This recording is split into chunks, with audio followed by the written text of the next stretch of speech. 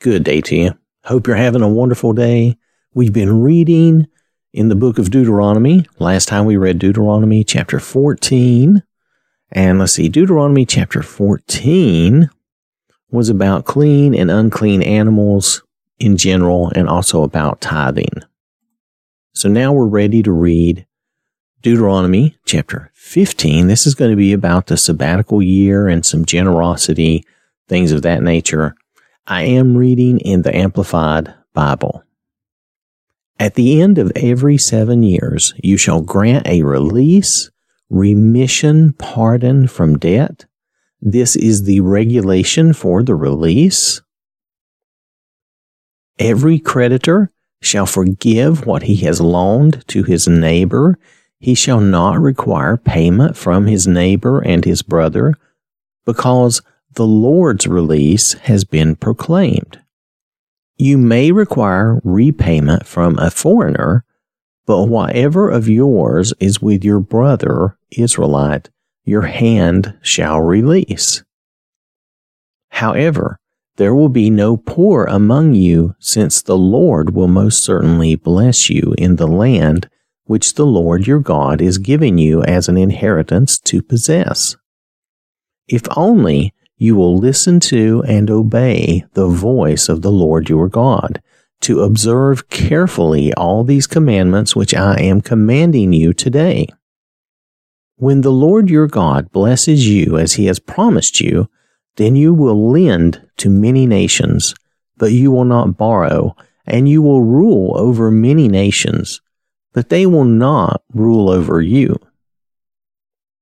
Now, just listening to those last few verses kind of reminds me of our spot in the world today. The United States is losing its spot in the world as far as I'm concerned. It's a great and wonderful country, but I can see that our leaders have not been doing the right things. You can see that we have been borrowing from other nations, and you can see that other nations are starting to kind of get things over on us, kind of starting to rule us. And that's not the way it should be. But notice, if only you will listen to and obey the voice of the Lord your God, to observe carefully all these commandments. I mean, that's our problem. We're not getting that blessing anymore as a nation.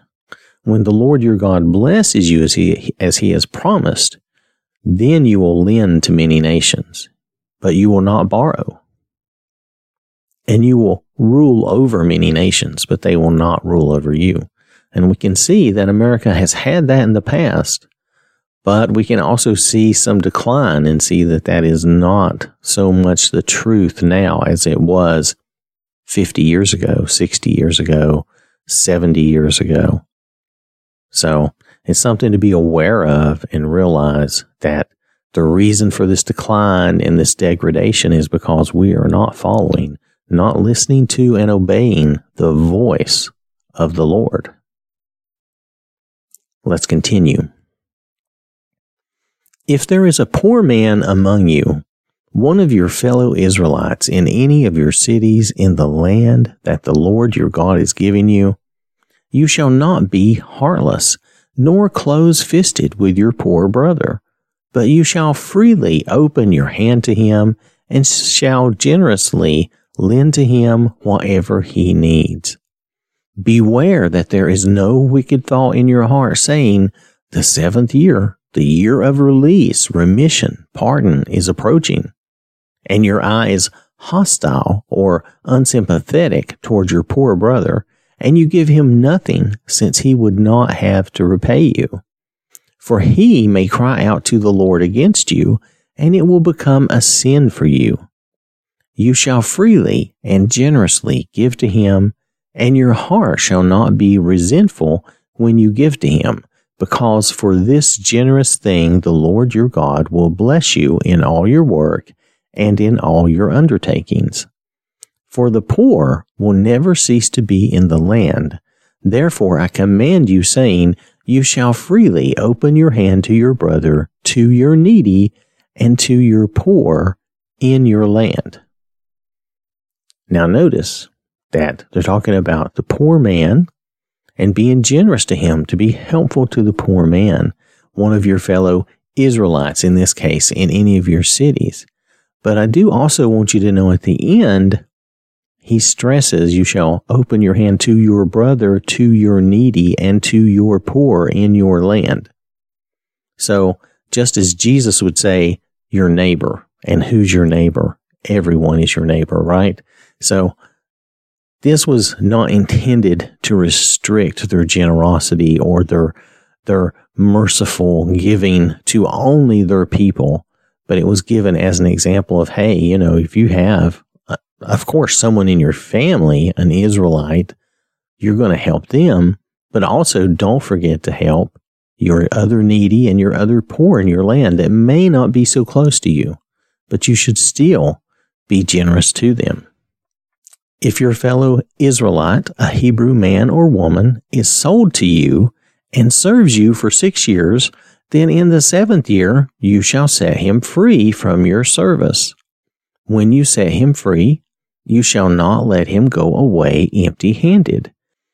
You shall give him generous provisions from your flock, from your threshing floor, and from your winepress. You shall give to him as the Lord your God has blessed you. And you shall remember and thoughtfully consider that you were once a slave in the land of Egypt, and the Lord your God redeemed you. Therefore I am commanding you these things today. Now if the servant says to you, I will not leave you because he loves you and your household, since he is doing well with you, then take an awl and pierce it through his ear into the door, and he shall willingly be your servant always. Also, you shall do the same for your maidservant. So notice this is your fellow Israelite, a Hebrew man or woman, and then later it sounds like they're mainly talking about a man, but at the end again he points out that also you shall do the same for your maidservant. It's intended to be for either servant, man or woman, either one who are in your service. It shall not seem hard to you when you set him free, for he has served you 6 years with double the service of a hired man, so the Lord your God will bless you in everything you do. Now I want us to realize too, look here how they're treating this person. Now this person is a servant. We already know there are laws about not being abusive and cruel to your servants. But here, when they go away, you don't send them away empty-handed. You give them something. This is like the idea of a pension or a bonus for service to help them get started in their new life out of that service, out of that bondage. And it's the same. It represents the same as when the children of Israel were leaving Egypt and the Egyptians gave them gold and jewelry and things to help them on their way. You shall consecrate, set apart, to the Lord your God all the firstborn males that are born of your herd and flock. You shall not work with the firstborn of your herd, nor shear the firstborn of your flock. You and your household shall eat it every year before the Lord your God in the place for worship which the Lord chooses.